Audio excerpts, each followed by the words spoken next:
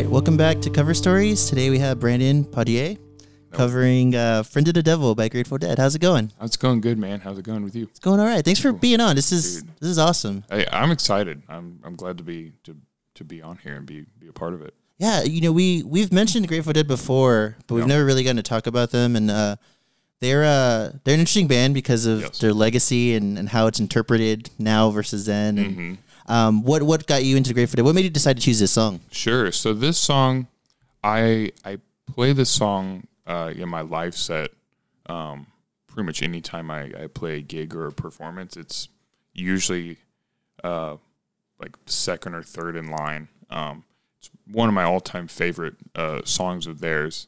And I think it does a good job of introducing people who are new to the Grateful Dead, who might have these like preconceived notions about them, like, oh, they're this weird like space jam like guitar based band that is just like fueled by acid, And I'm like, what?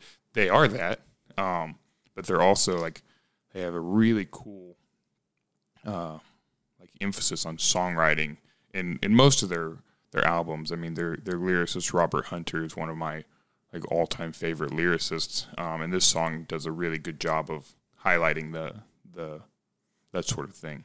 Yeah. I know I think my first impression of Grateful Dead was from the movie Half Baked. Yeah, Jerry Garcia, a posthumous jokey cameo. Yeah. And to me, they've always been like this hippie band. And it wasn't until I watched Freaks and Geeks, and in the last episode, the counselor gets Lindsay, the main character, into this album, American Beauty.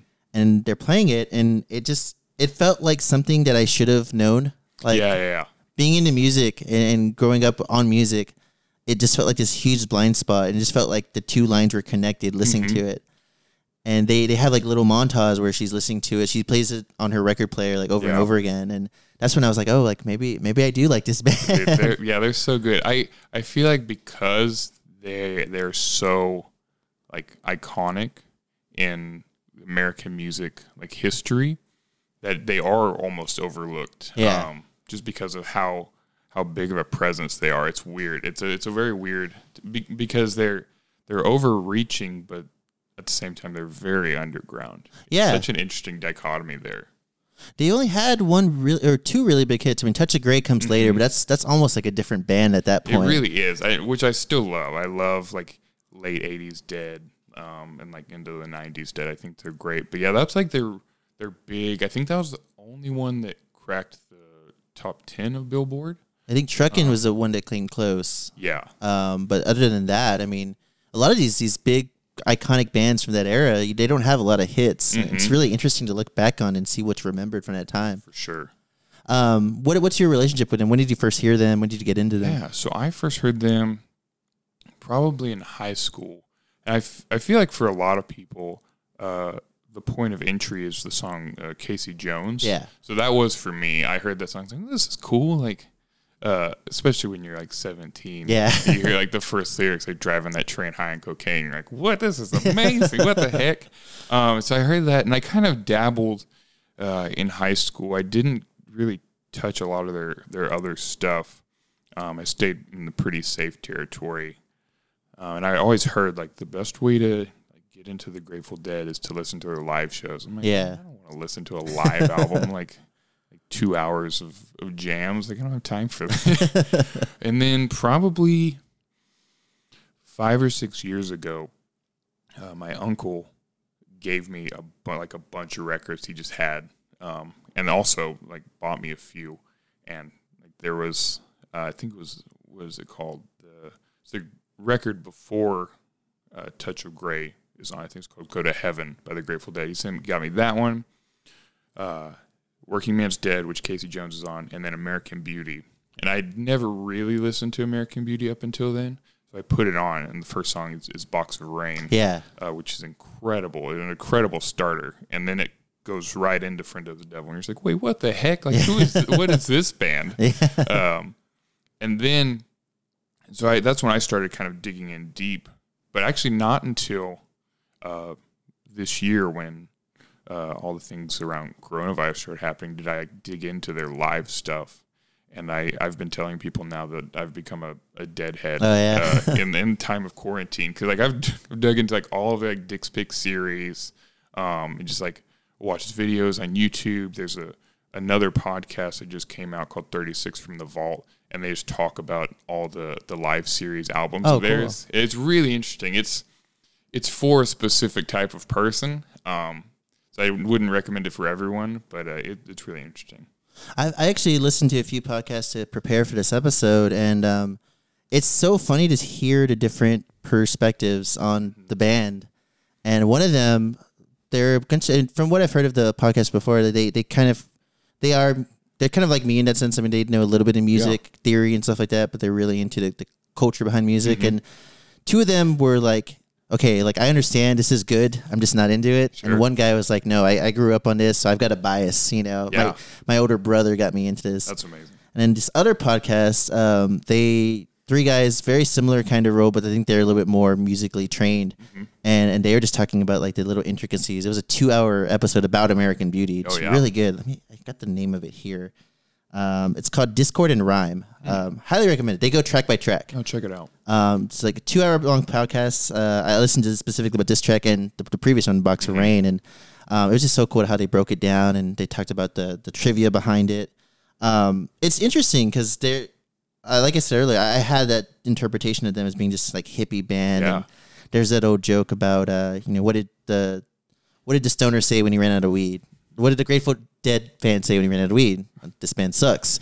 And, I kind of grew up with that kind of notion. And then just listening to this album specifically, it just feels, I always make fun of people who are like, oh, this album changed my life. But then I hear people talk about this. I'm like, oh, no, I get it. I totally get it.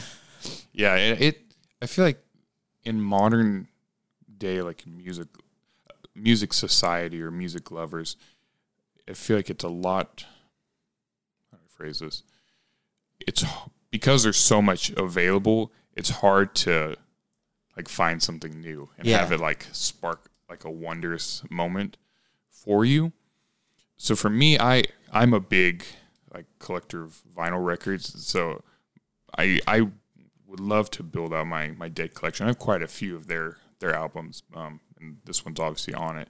But especially hearing it on that, like that really like there's just something more textural to it. Like having like the sleeve and like looking at the liner notes, just the physical media of it changes it for me a little bit. But also I do understand what people are like, I can't really get into this thing. But I've always told people, like, if you want to get into I think the better way than the live shows to get into the Dead is to get into like American Beauty and Working Man's Dead. Yeah, I mean that's kind of how that's how I did it, and it's one of those things that I mean everything. Even though Robert Hunter's not, I mean, he's a part of the band, he just wrote the lyrics. Yeah, he was just their lyricist. He did write, not on this record, but I can't remember the second song, but he did write music and lyrics to, it's actually a Jerry Garcia band song called Must Have Been the Roses, and that song's beautiful. But yeah, he was primarily the lyricist for all their stuff, and he's like phenomenal. Yeah. Just the way he writes, because he can write really simple, like folk songs. Like, I think this is a pretty simple folk song. It's really nice storytelling, like very concise. There's not a lot of fat on it. Songwriting-wise, but then he can write these really immaculate, very poetic songs. Yeah, like Saint Stephen. What's the other one I like to like? Dark Star, which is an earlier song, which is big and space jammy, and it was amazing. He just has a cool way with words that I feel like is highly underrated. In terms of like classic songwriters. Yeah, definitely. It's funny because I mean even like Box of Rain, it's metaphorical obviously and it's poetic, but it doesn't sound pretentious. It doesn't sound contrived, and it just sounds sincere and authentic. Sure. And the interesting thing about the fact that he writes all the lyrics and the rest of the Dead perform it is it still sounds personal. Yeah. I could be misunderstanding this, but I know Phil Lesh's dad, the bassist's dad, died. And he wrote Box of Rain, the music, and then Hunter wrote the lyrics. But I don't know if they collaborated on that, but it does feel like a death song or about grieving song. Very much so. It's like grief, but like being able to kind of see yourself on the other side of it. 'Cause it's still like, I mean, even in the melody is very uplifting, like in its feeling. Though it is a heavy song about grief. It's being able to see yourself, like working on that and being in the moment, but also moving forward from it. Yeah, and I mean they all kind of sing. Phil Lesh kind of takes the lead on that one, right? On Boxer, he's the lead singer on that one. I believe so, yeah. And I think that's the only real song he sings, right? But the way they harmonize together, I've listened to a lot of stuff. I think they're decent singers. But a lot of people talk about how they're not special, but it's perfect. They blend perfectly together. Yeah. Apparently they were friends with Crosby, Stills and Nash pre-Young, and that they actually asked them for tips on harmonizing, and they have the same like I would have never been able to tell that wasn't Jerry Garcia singing. I thought they all sound I mean the only person who has a really I think they all blend well. But I think the one person who has a very distinct voice from the group of them is probably Bob Weir, just because it's a lot lower in register. And he loves to sing a lot of like cowboy songs. Oh, yeah. So like he takes the lead on Truckin'. That's why you have that really low voice in there. But they're all great, and none of them are like classically phenomenal singers. You know, like you're not gonna get like any sort of like big bombastic like Freddie Mercury thing or like Robert Plant thing. But yeah, the way they harmonize together, and like you were talking about Crosby, Stills and Nash. They took lessons from him because they heard that first Crosby, Stills and Nash record, and like, we want to do that, you know, like we would, and so they literally did. They put out those two records in 70, and I think they stack up just as well, you know, as that first Crosby, Stills and Nash record. It's so interesting to hear about like all these iconic bands were just all friends. They're it's so funny, like, hanging out in each other's apartments and.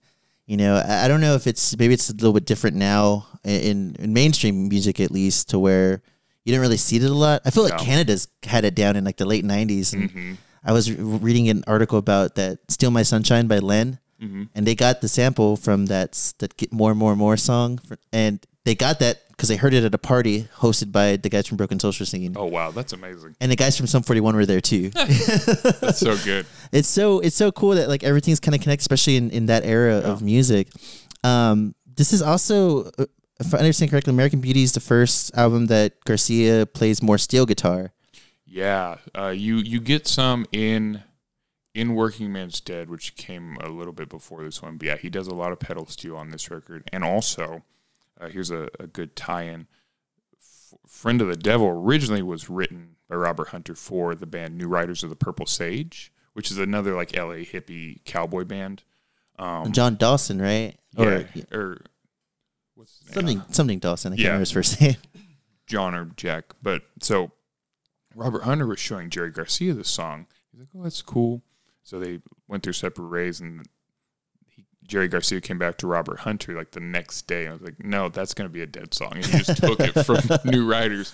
But Garcia plays pedal steel on the first New Riders record too. Okay. And it's his playing. He's just a phenomenal musician. I mean, for his history, like, he grew up playing bluegrass banjo and all this. But to be able to play pedal steel is a whole other thing entirely from regular guitar for me. I mean, I've grown up on country music country and folk music most all my life, and just being able to look at that, and it looks totally foreign from a guitar. It has strings, but it just feels like totally different. So the fact that he's able to be like, oh yeah, just sit down and play it. There was a story one time that I can't remember who it was but they went over to Jerry Garcia's house. And they said that he was sitting in his living room. The TV was on and like cartoons were playing. It was like Saturday morning. And he was just sitting on his couch, like either playing a guitar, like practicing guitar, or practicing pedal steel. Just like hours and hours. I'm like, well, that's how you get really good at it. So. Yeah. It's interesting too because from what I understand, none of them except Lesh were really classically trained. Yeah. They all were kind of self-taught. And it's just so cool to see that. I mentioned Dawson because I believe he co-wrote the song, right? The Friend of the Devil. I can't remember. He might have. From what I understand, he came up with the title and the chorus. Yes, that's right. I did. Yeah, I did. I read an article where they were talking about that. But yeah, all the verses are Robert Hunter. But yeah, it's funny that he helped him co-write it, and then he was like, "Whoops, sorry, it's actually going to this band." I feel like they were pretty democratic about sharing the song. There's so many different bands have covered it, and I mean, they made a different version. By the time they were done, it was a totally different version. For sure. I was hearing that like later in the late 80s, they kind of turned it into like more of a reggae. So they slowed it down a bit. They slowed it way down, and I don't like it as much. I like. I mean, I love most of the Dead sets. Like in any live performance, we'll have like an acoustic set to start the show, and being able to hear it in that form, I think I like a lot better than when they slow it way down and make it a little bit jammier, a little bit more reggae based. Though it does, I think every song, every iteration has its merit. It's just personal preference. Yeah. What do you prefer in terms of, I mean, they're more bluegrass kind of Americana stuff, or they're more like psychedelic stuff? That's interesting. If I'm listening to their studio stuff, I'll probably go more like their folk, like country bluegrass stuff.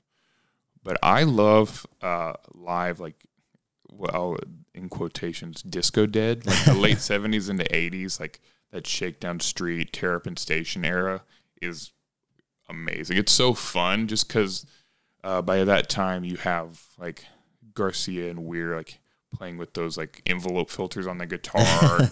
It's so strange, and like everyone's like pretty coked out. Yeah. But it sounds really cool. It's such an interesting period because they leave there after Jerry Garcia goes into the coma, and they come out of that, and they kind of go back. They basically do like I would call it like arena bluegrass in quotes, like to where that's very country-based music, like Touch of Grey. Touch of Grey is a country song, just with like more electrified instruments. But yeah, so I would say if this for studio stuff, I'm definitely going for the acoustic folk songs. But if I want live, you gotta have the big jams. Yeah, it's funny because I think the first song I ever heard from them was Touch of Grey, and I think I saw it on like pop-up video, and I don't know why I was really into that one Traveling Wilbury song. Oh yeah, and it reminded me a lot. It's kind of the same era. Is it Into the Line? It's the one where they're on a train together. Yeah, that's Into the Line. Which I was just listening to that song the other day. I love those weird like 80s like songs from the 60s. 70s rockers. Like, how are we going to fit into this new thing? And they put out some great stuff, you know. Like, I feel like a lot of it's hit or miss, but the hits are hits. It feels authentic. It doesn't feel like they're they're not like undercover cops at a high school. Yeah, exactly. Yeah, for sure. That happens a lot, especially now. You get like these older artists from the 90s trying to hang, and it just feels weird. Mm-hmm. But that time, I mean, that was also, I mean, I was born in 87, so I wasn't there when it happened. Yeah. So I don't know how it was back then, but I mean, it's so cool. I love talking about the Wilburys just because I love Tom Petty. Yes. That him and Prince dying almost a year apart. Oh, that was terrible. Me. Yeah. Yeah. And I love that, back then he was the new kid in the block, and like Harrison's my favorite Beatle. Yeah, me too. Oh, cool. Because it's funny because in your voice I kind of hear a little bit of really? him. That's a big compliment. Oh man, yeah. I love your voice. Your voice is great. You. It resonates. It's just hearing you it sounds like I'm hearing you on like in the studio, like hearing you live. So yeah, I hear a lot of Here Comes the Sun kind of era.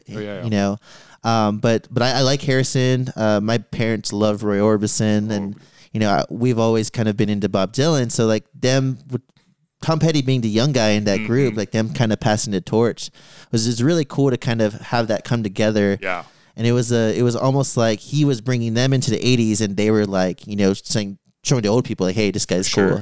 Yeah, because I mean, right before then, Dylan and Tom Petty did that world tour, which is crazy. But so yeah, Dylan and Petty did a world tour, and then actually Dylan and the Dead did a big cool. stadium tour. And they put an album of kind of a compilation of some of those tracks from the Dylan and the Dead tour, and it's not a good album, but I like it. But it's a little bit of a rough listen for people who love to make fun of Dylan's like nasally voice. Like I've never heard it like more like nasally Dylan than on that record. But yeah, I mean I'm a huge Tom Petty fan. He's like easily like top 3 like songwriters for me. And yeah, so the Wilburys like has pretty much almost all of my favorites in there, you know, because you have a Harrison, you have Dylan, you have Tom Petty. And I love Roy Orbison too. And it's always, I'm like finally now getting into like Jeff Lynne stuff, like ELO. I always forget his name, so yeah. He's always he's the Ringo. Yeah, he's really good. I mean, I love Electric Light Orchestra. I've just now started to get into their stuff, but I mean, even those like the solo Tom Petty records were his production. And that, although I love Petty with the Heartbreakers, I love that raw, like really pure rock and roll sound. I do love what he was able to do with Tom Petty, especially that Full Moon Fever record. Like literally, you talk about the greatest hits of Tom Petty's career, and like 4 of them are on that album. It's like, what? How did y'all do that? It's cool to see, and we talked about him on a previous episode, and how he just transcended. I mean, before he died, maybe a few weeks before he died, he played at Hollywood Bowl, I believe. And this guy was, as a journalist, I can't remember who, was writing about it, and he said that he looked behind him, and there's people in their 70s, people in their 60s, people in their 40s, people in their 20s. Yeah. And they all know all the words. Mm-hmm. And there's not anything, it's not a situation where like, oh, they're here for this era time. No, they're here for all of it. Yeah. And it's just, I don't know if it's just, I mean, it's a lot harder now. I mean, I'm sure the industry is different now, but you don't really see that much. There aren't very many people like that. I mean, Prince was another guy like that. Yeah, for sure. One thing my friend from college and I used to like to do is like to compare like who is our generation's version of. Oh yeah. And the closest up until recently, and maybe musically we still feel this way, but just with everything happened controversially, was Ryan Adams. Yeah, kind of hit on that Tom Petty. Yeah, he really did. And although it's probably taboo to say, like I'll still listen to Ryan Adams. Like he has his issues, for sure, but I mean his songs are so good, you know, and they do that Tom Petty thing to where they're like deceptively smart. Yeah, they're so easy to listen to, but if you dig into the lyrics, you're like, oh, this is actually like very, very like intensely like profound songwriting. And I long to do that, you know, be able to take something like make it feel and sound really simple, but have it hit in such a profound way. Because that's how they're able to do it, you know. Especially Tom Petty, like all of his songs are so simple but incredibly profound. The layers are just, I mean, it's just so interesting to kind of. I mean, like I'm not a big lyrics person unless they're obvious. Yeah. And hearing, you know, going back to Box of Rain, especially, like I knew that this was about something without even like knowing what the words were, just like hearing the way he says it. Mm-hmm. I'm a big fan of Salinger, J.D. Salinger. Oh yeah. And, you know, he doesn't write anything specifically profound, but the way he puts sentences together. Mm-hmm. And I feel like Robert Hunter is a lot like that. For sure. And just the band as a whole, it just, you know, everything kind of comes together. Yeah. So you said you grew up on country. What were some country artists that you... Yeah. So my dad was a big fan of like 80s and 90s country. So I grew up on like the pop country staples, which I will still listen to now. Like I play in a country cover band here in town called the Texases, and so we do all those. You guys are awesome. Thank you. Yeah, it's so much fun. So I used to listen to like Brooks and Dunn, George Strait, like Dwight Yoakam, and I kind of had to figure out for myself like what in quotes like good music was. Not that those songs aren't good, but like to start the journey, I feel like some people will have a guru or someone to go to. My stepsister and I, she's about 6 months older than me. We like she would hear something and she'd be like, "Oh, like listen to this," and I'd listen to it. Like she found out about Bob Dylan because one of her friends had an older brother who like was basically passing on knowledge. So it came from like him to them to me, and so I was like, "Oh, this is amazing!" Like, And so that's how it started for me was Bob Dylan. I think the first Dylan song I ever listened to was Mr. Tambourine Man, which is a great song. But so, and that's I feel like a lot of his stuff is very like country rooted, you know. And then I grew up as well, like with country and stuff, but also a lot of classic rock. I feel like most dads are like we're listening to country, we're listening to classic rock. But luckily, my dad was not a big like 80s hair metal guy, which is nice. I kind of avoided that awkward phase. But so his favorite bands were like AC/DC and like Eric Clapton. And although Clapton can be a little bland and a little adult contemporary, yeah, for sure. 90s. But like some of his songs are pretty good, and it's usually the songs you're like, oh, like, this is really good. Like, how did he write this? You're like, oh, no, J.J. Cale wrote this, and then he gave it to Eric Clapton. I'm like, oh, that makes sense. But so yeah, that's pretty much what I grew up on. My mom listened to a lot of like Christian contemporary stuff, which is, I grew up in the church, and I still go to church, but I do think a lot of that music is incredibly bland. You know, like I understand the message behind it, but if you could make it like maybe 80% more interesting, like musically interesting, you'd probably grab a lot more people. You're talking about like Amy Grant and like Casting Crowns. Yeah. Okay. Yeah. DC Talk. That whole mess. DC Talk is... They're a little different. I would have never thought they were a Christian band. Yeah. DC Talk is actually interesting, but a lot of that other stuff is pretty, pretty white bread. Did you grow up in San Antonio? Yeah. So I grew up a little bit outside this small town called Lavernia, Texas. Okay. But my dad lived in town, so pretty much every other weekend I'd come into town. And once I was able to drive, pretty much every weekend I was coming in and hanging out, because I would just hang out with my sister and our friends over here, and we'd go and drive around and like steal or like get the older brothers to like buy us like 24 packs of Bud Light when we were like 17 and just like hang out in the park, you know, or whatever, and listen to Zeppelin 2 or whatever. I feel like growing up in San Antonio, it's hard not to have like that classic rock influence. For sure. I mean, the radio stations. Oh my gosh, yeah. They're kind of stuck in that time, which is not a bad thing. It's just, yeah. Yeah, that's like what you get. You get like the classic rock stations or the country stations. Yeah. Right? You can pick one. It's funny you bring up Clapton, because Clapton, the first song I ever heard by Clapton was Tears in Heaven. And I heard it when I was a little kid. And I was like, oh, this guy has my name. He spells it differently, but this is cool. I'm going to like this guy. And then I remember my parents told me about that song's about his kid who died. And, you know, I kind of had this connection to him. And then I hear like the Cream stuff. Yeah. And then the Derek and the Domino stuff. And I'm just, it's like, he's like a reverse John Mayer to me, because John Mayer started off very adult contemporary and he's still like, hey, I'm a blues guy too. Yeah. And Clapton's kind of done the opposite. And he's been kind of a central figure in from the 60s, 70s, and 80s. Yeah. And just...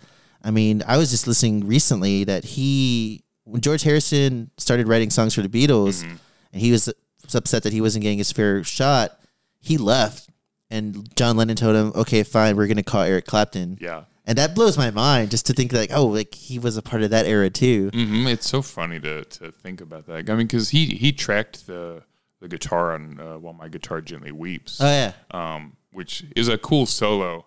And you would never know, because it's all like warbled out, and he tried to make it sound as Beatley as possible. I remember hearing a story to where they were in the studio, and he was asking George, he's like, how do you want me to play it? He's like, play how you play. I don't care. Like, you do you. That's why we brought you in here. Yeah, he's an interesting cat. My favorite era of him is definitely Derek and the Dominoes, even though it's really one record, technically like two or three, because they have the live record, and the live record is great, but that Layla record is really good. And for people that think that he's very just kind of like bland, I'll direct people towards that, because I'm like, this is an incredible record. And I'm such a junkie for old music. Like, most things in the past 5-10 years don't really come on my radar that much, for better or for worse. Yeah. Unless it's like more underground or like indie stuff. Just because there's so much music that has already been made. I'm like, look at all this really cool old stuff, guys. I'm like the guy in the antique shop. I'm like, look, come on. But yes, I love like classic music, even though it was like 50 years ago, 40 years ago. But that stuff, it seems to resonate more for me. And I feel like a lot of the songs that I write kind of reside, at least mentally, in a similar place, because that's what I've always listened to. That's what I love to discover, and that's usually what hits me harder than most modern stuff. Not all, but most modern stuff that's coming out. Yeah, I think a lot of it too is just the context. Mm-hmm. You know, it's hard to establish context for newer things, and I mean, even though we're in the moment, obviously, it doesn't feel like.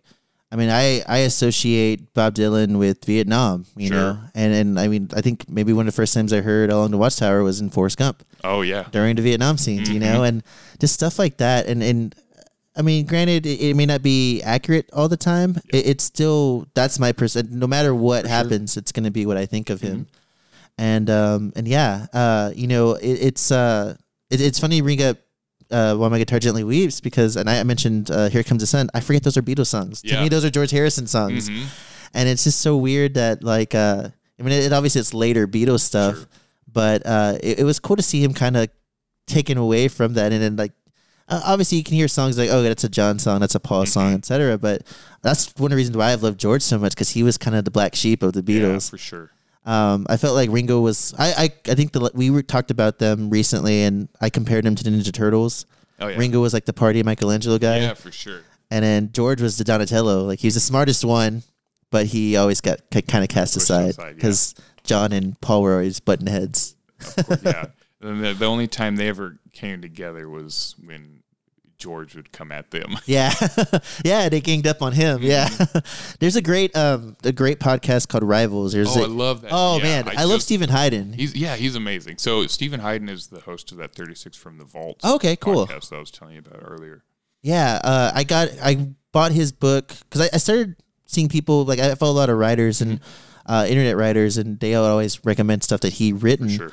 And he wrote a book called Your Favorite Band is Killing Me. Oh, yeah. Have you read it? No, I've been wanting to read really that good. one, and then Twilight of the Gods, the second book you put out. Yeah, I want to get. I've got a queue of like 5 books I need to read first, but that one's really great, and that's kind of what inspired Rivals. And you know, they have 2 episodes dedicated to Beatles. One John versus Paul, the other one John and Paul versus George. I've learned so much from it, and it's compact. It's not too wordy. Oh yeah. But yeah, I don't know why I'm telling you. Notice you listen to it. Yeah, they give a good concise history of it. It's also incredibly informative. Yeah, and I've it's funny because he's maybe about 15 years older than me, but I feel like I have his same music taste. Yeah, no, me too. The Pavement episode, Pavement versus Smashing Pumpkins. Oh, I haven't listened to that one. It's yet. good. I love Pavement, and I love me Smashing too. Pumpkins, it's so funny. I feel like, when I tell people I like Pavement, they either roll their eyes because they're like, of course you would, or they're just like, why? Those are good. I'm not a great guitar player, and I feel like between him and Joey Santiago from the Pixies, I'm like, oh, you don't have to be good. You can just be weird. You know, make these little sounds here and there. For sure. Yeah, I mean that's a lot of that kind of post-punk grunge. Yeah. Even punk stuff. Is you get the feeling like, oh, you don't have to be a good guitar player. You don't really have to be a good singer. You just have to bring energy, and you have to just kind of inspire the crowd you're working with, which I think is the best message you can give anyone, because especially like what punk and all that came out of is just like huge guitar arena rock stuff. And as much as I love Zeppelin, they did kind of start that, and you have that, and you have like Heart and Kansas and all those bands, which I feel like there's a weird distillation as you go from like 60s, early 70s into the late 70s that happens where it gets more and more bland, and then you get a brand new thing in punk. Yeah. And then it gets kind of I feel like once you pass like grunge, you start to get that distillation again and stuff like Creed and like Queensryche or whatever. Like, oh man, and I feel like it happens in most every genre, you know. Oh yeah, I mean it gets watered down. It gets duplicated so much, and sometimes it's always funny to see. And this is something I kind of champion a lot, and it's where you have the next generation ends up killing the original generation because they don't know any better. Yeah. But you talk to them, like you can talk to a band like Fall Out Boy, and they obviously are very big on the radio, big pop band, but they grew up in like grindcore bands, and like they grew up on punk and like hardcore, and they don't sound anything like that. No, not at all. The one this is probably a drinking game, like I always bring up on the podcast, is the Germs. Belinda Carlisle was in that band on drums, and the Germs were inspired by the Runaways. Oh yeah, Lita Ford was in the Runaways. Lita Ford turns around and starts getting into kind of hair metal. Pat Smear from the Germs joins Nirvana, and they end up killing hair metal. Yes, it's a weird little cycle of things, and it's almost Oedipal in a way. Yeah, you know, for sure. It's really it's poetic in the sense that you're not going to be there forever, and I think the people that lived along, like you guys, like even the Dead, they embraced the younger generation, and they never looked at them as rivals. They helped them. You know, Dylan does that now, still 70 years later. It's insane. What are I know you said that you kind of about 5 years behind when it comes to the modern stuff. What are some of the more modern acts you like? Oh man, let me pull this up. There's a band. Well, so I love like Andrew Bird. Oh yeah.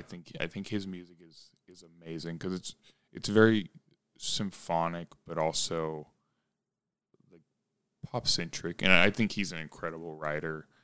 Phoebe Bridgers. Oh yeah, incredible. I listened to a podcast with her, and that's when I realized she's a decade younger than me. Really? Yeah, she was born in like 94, 95. Well, you're gonna hate me. I was born in 93. Oh, okay. So I'm a little bit younger than you. So, but yeah, the fact you've got an old soul though. So I'll take that. And I got old soul, and I have gray in my beard already. So I'm basically an old man. Yeah, pretty much anything that kind of catches my eye, like in like the jazz realm, like Kamasi Washington. I don't know if you've ever listened to him. He's incredible. He actually, here's a pull from earlier. He played saxophone on New York by Ryan Adams. Oh, wow. Yeah, that saxophone in there is Kamasi Washington, and he did a lot of the horns on that Kendrick Lamar album, To Pimp a Butterfly. Oh, cool. So he's incredible. He'll do everything from like free jazz to like very like orchestrated stuff, and he's amazing. And I played guitar in a jazz ensemble in college or in high school. And so jazz for me is a lovely, lovely genre that I love. That I feel like will get overlooked a little bit. Yeah. I mean, what's funny, I get not really in San Antonio. Surprising. I feel like there's a lot of guys. I say this like very accurately. A lot of kids who are in the jazz scene in town right now who are phenomenal players. I mean, like.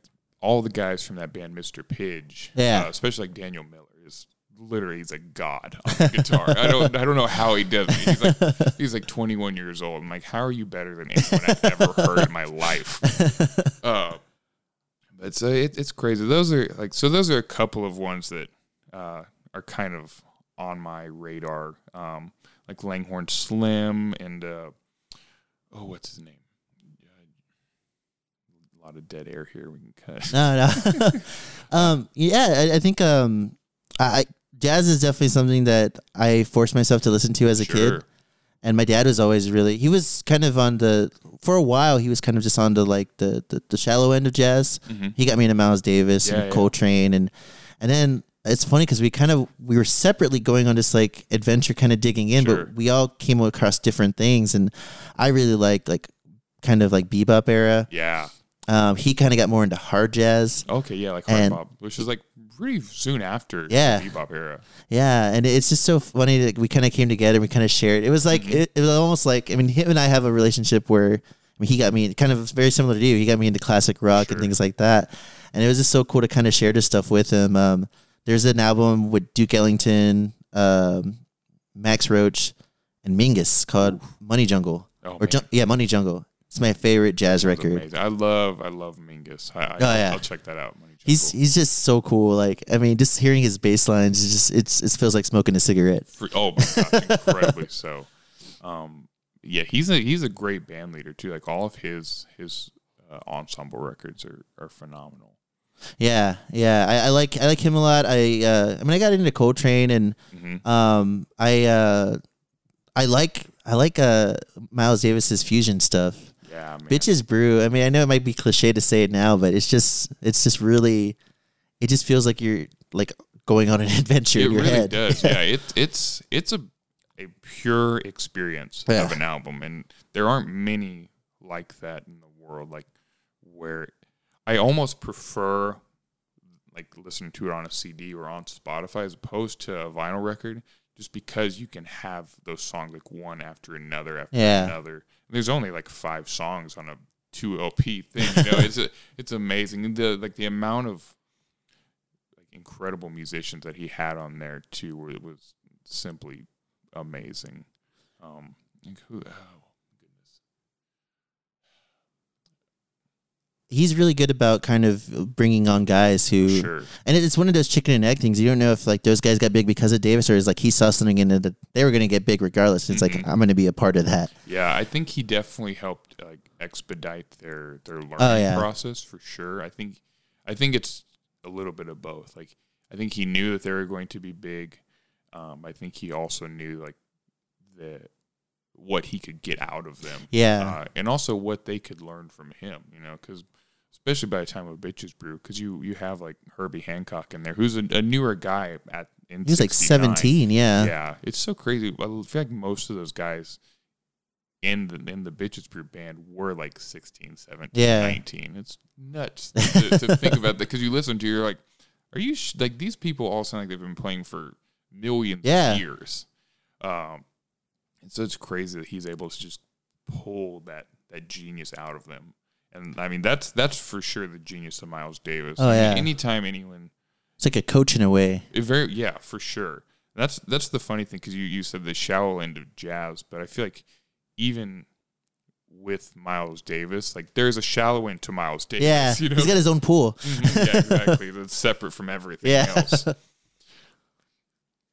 Yeah, it's funny because we got in contact via Cody Mauser, who's in Rich Hands. We've had Matt from the Rich Hands on, and I never meant it like as an insult or anything, but I always used to say, especially with their last album, the last Rich Hands album, like you guys have like this dead rock sound, and that's just the only way I could describe it. And I meant it in the sense that like they're all younger guys, and it sounds like they've been playing for 30 years together, and I compared him to like 38 Special, but he's like, I think we sound more like Bob Seger. I'm like, that works too. Like that's probably better, and it's cool to see this kind of this uprising of not just an uprising, but like this new cycle of younger artists who go back into that music, and it goes in and out of being cool, and it comes back, and it sounds authentic, sounds original, and they sound like these old bands, but it's not like a copy. Yeah, for sure.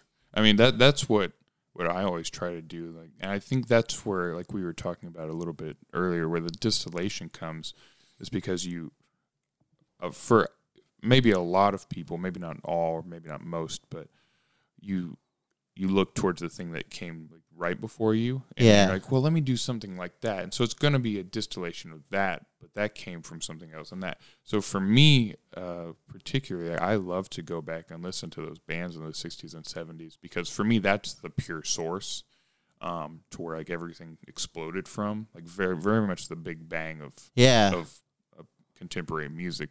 So if I can glean from that, and if I can take that and distill it in my own version, I think it may not be for everyone, but for me, it's the closest thing I can get to producing something as pure as that, musically and lyrically. Yeah, I love those like accidental situations where, especially of anybody of any age, and they're talking about like someone's talking to them like, oh, you sound like so and so, and they have no idea who that is, but you would think that they would, you think that the influence was there, and then they are, subconsciously influenced, even though they've never heard that band before. So they probably like somebody who liked them. And, exactly. Yeah, just like you said. Yeah. So do you have any final thoughts about, Grateful Dead, about the song? Go listen to the original version. That's what I say. I mean, if you're on the fence about the Grateful Dead, I implore you to have another listen and to really do a deep dive, because they're worth your time and effort.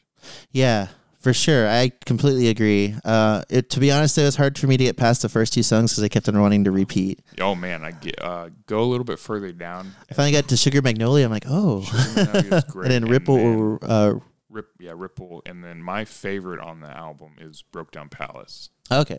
And I think it might come right after Ripple. It's in that back half of songs that are all grade A. But yeah, Broke Down Palace might be the most beautiful song that Robert Hunter ever wrote. It's a toss up between that one and a couple others. But it's that album is a near perfect album for me. It's a good road trip album. It really is. I've been driving a lot because there's nothing else to do. Of course, yeah. So my girlfriend and I drove to Austin yesterday just to drive to Austin. Sure. We got a pizza and just hung out. We walked through the park, and I mean, we didn't want to go to any bars or anything because we were with the quarantine going on. But I mean, that album played all the way through, and it makes so much sense why people wanted to follow them and play their records on the way. Exactly, yeah. Awesome. Well, hey, Brandon, thank you so much for coming on. This has been a lot of fun. I had a blast. So coming up next, we have Brandon Padier. That works. Padier. Brandon Padier covering Grateful Dead's Friend of the Devil.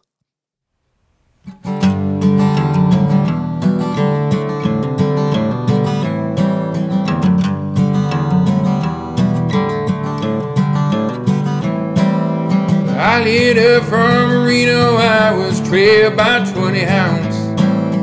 Didn't get to sleep that night till the morning came around.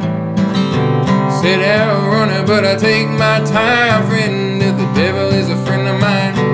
I get home before daylight, just might get some sleep tonight. Ran down to the devil bank and loaned me 20 bills. I spent the night in Utah in a cave up in the hills. Set out running, but I take my time. Friend of the devil is a friend of mine. I get home before daylight, just might get some sleep tonight. I ran down to the levee, but the devil called me there. Took my $20 bill and he vanished in the air. Set out running, but I take my time. Friend of the devil is a friend of mine. I get home before daylight, just might get some sleep tonight. Got the reason why I cry away each lonely night. First one is sweet Anne-Marie, she's my heart's delight. Second one is present babe, the sheriff's on my trail. If he catches up with me, I'll spend my life in jail. Got a wife in Chino, babe, and a one in Cherokee. First one says she got my child, but it don't look like me. Set out running, but I take my time. Friend of the devil is a friend of mine. I get home before daylight, just might get some sleep tonight.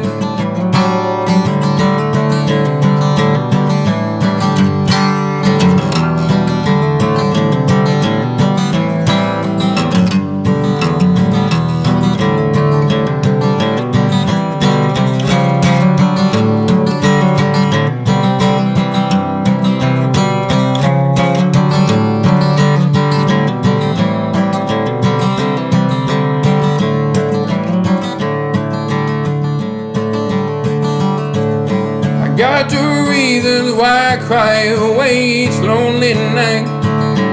First one ain't sweet Anne-Marie, she's my heart's delight. Second one is present babe, the sheriff's on my trail. If he catches up with me, I'll spend my life in you. I got a wife in Chino Bay, made a one in Cherokee. The first one says she got my child, but it don't look like me.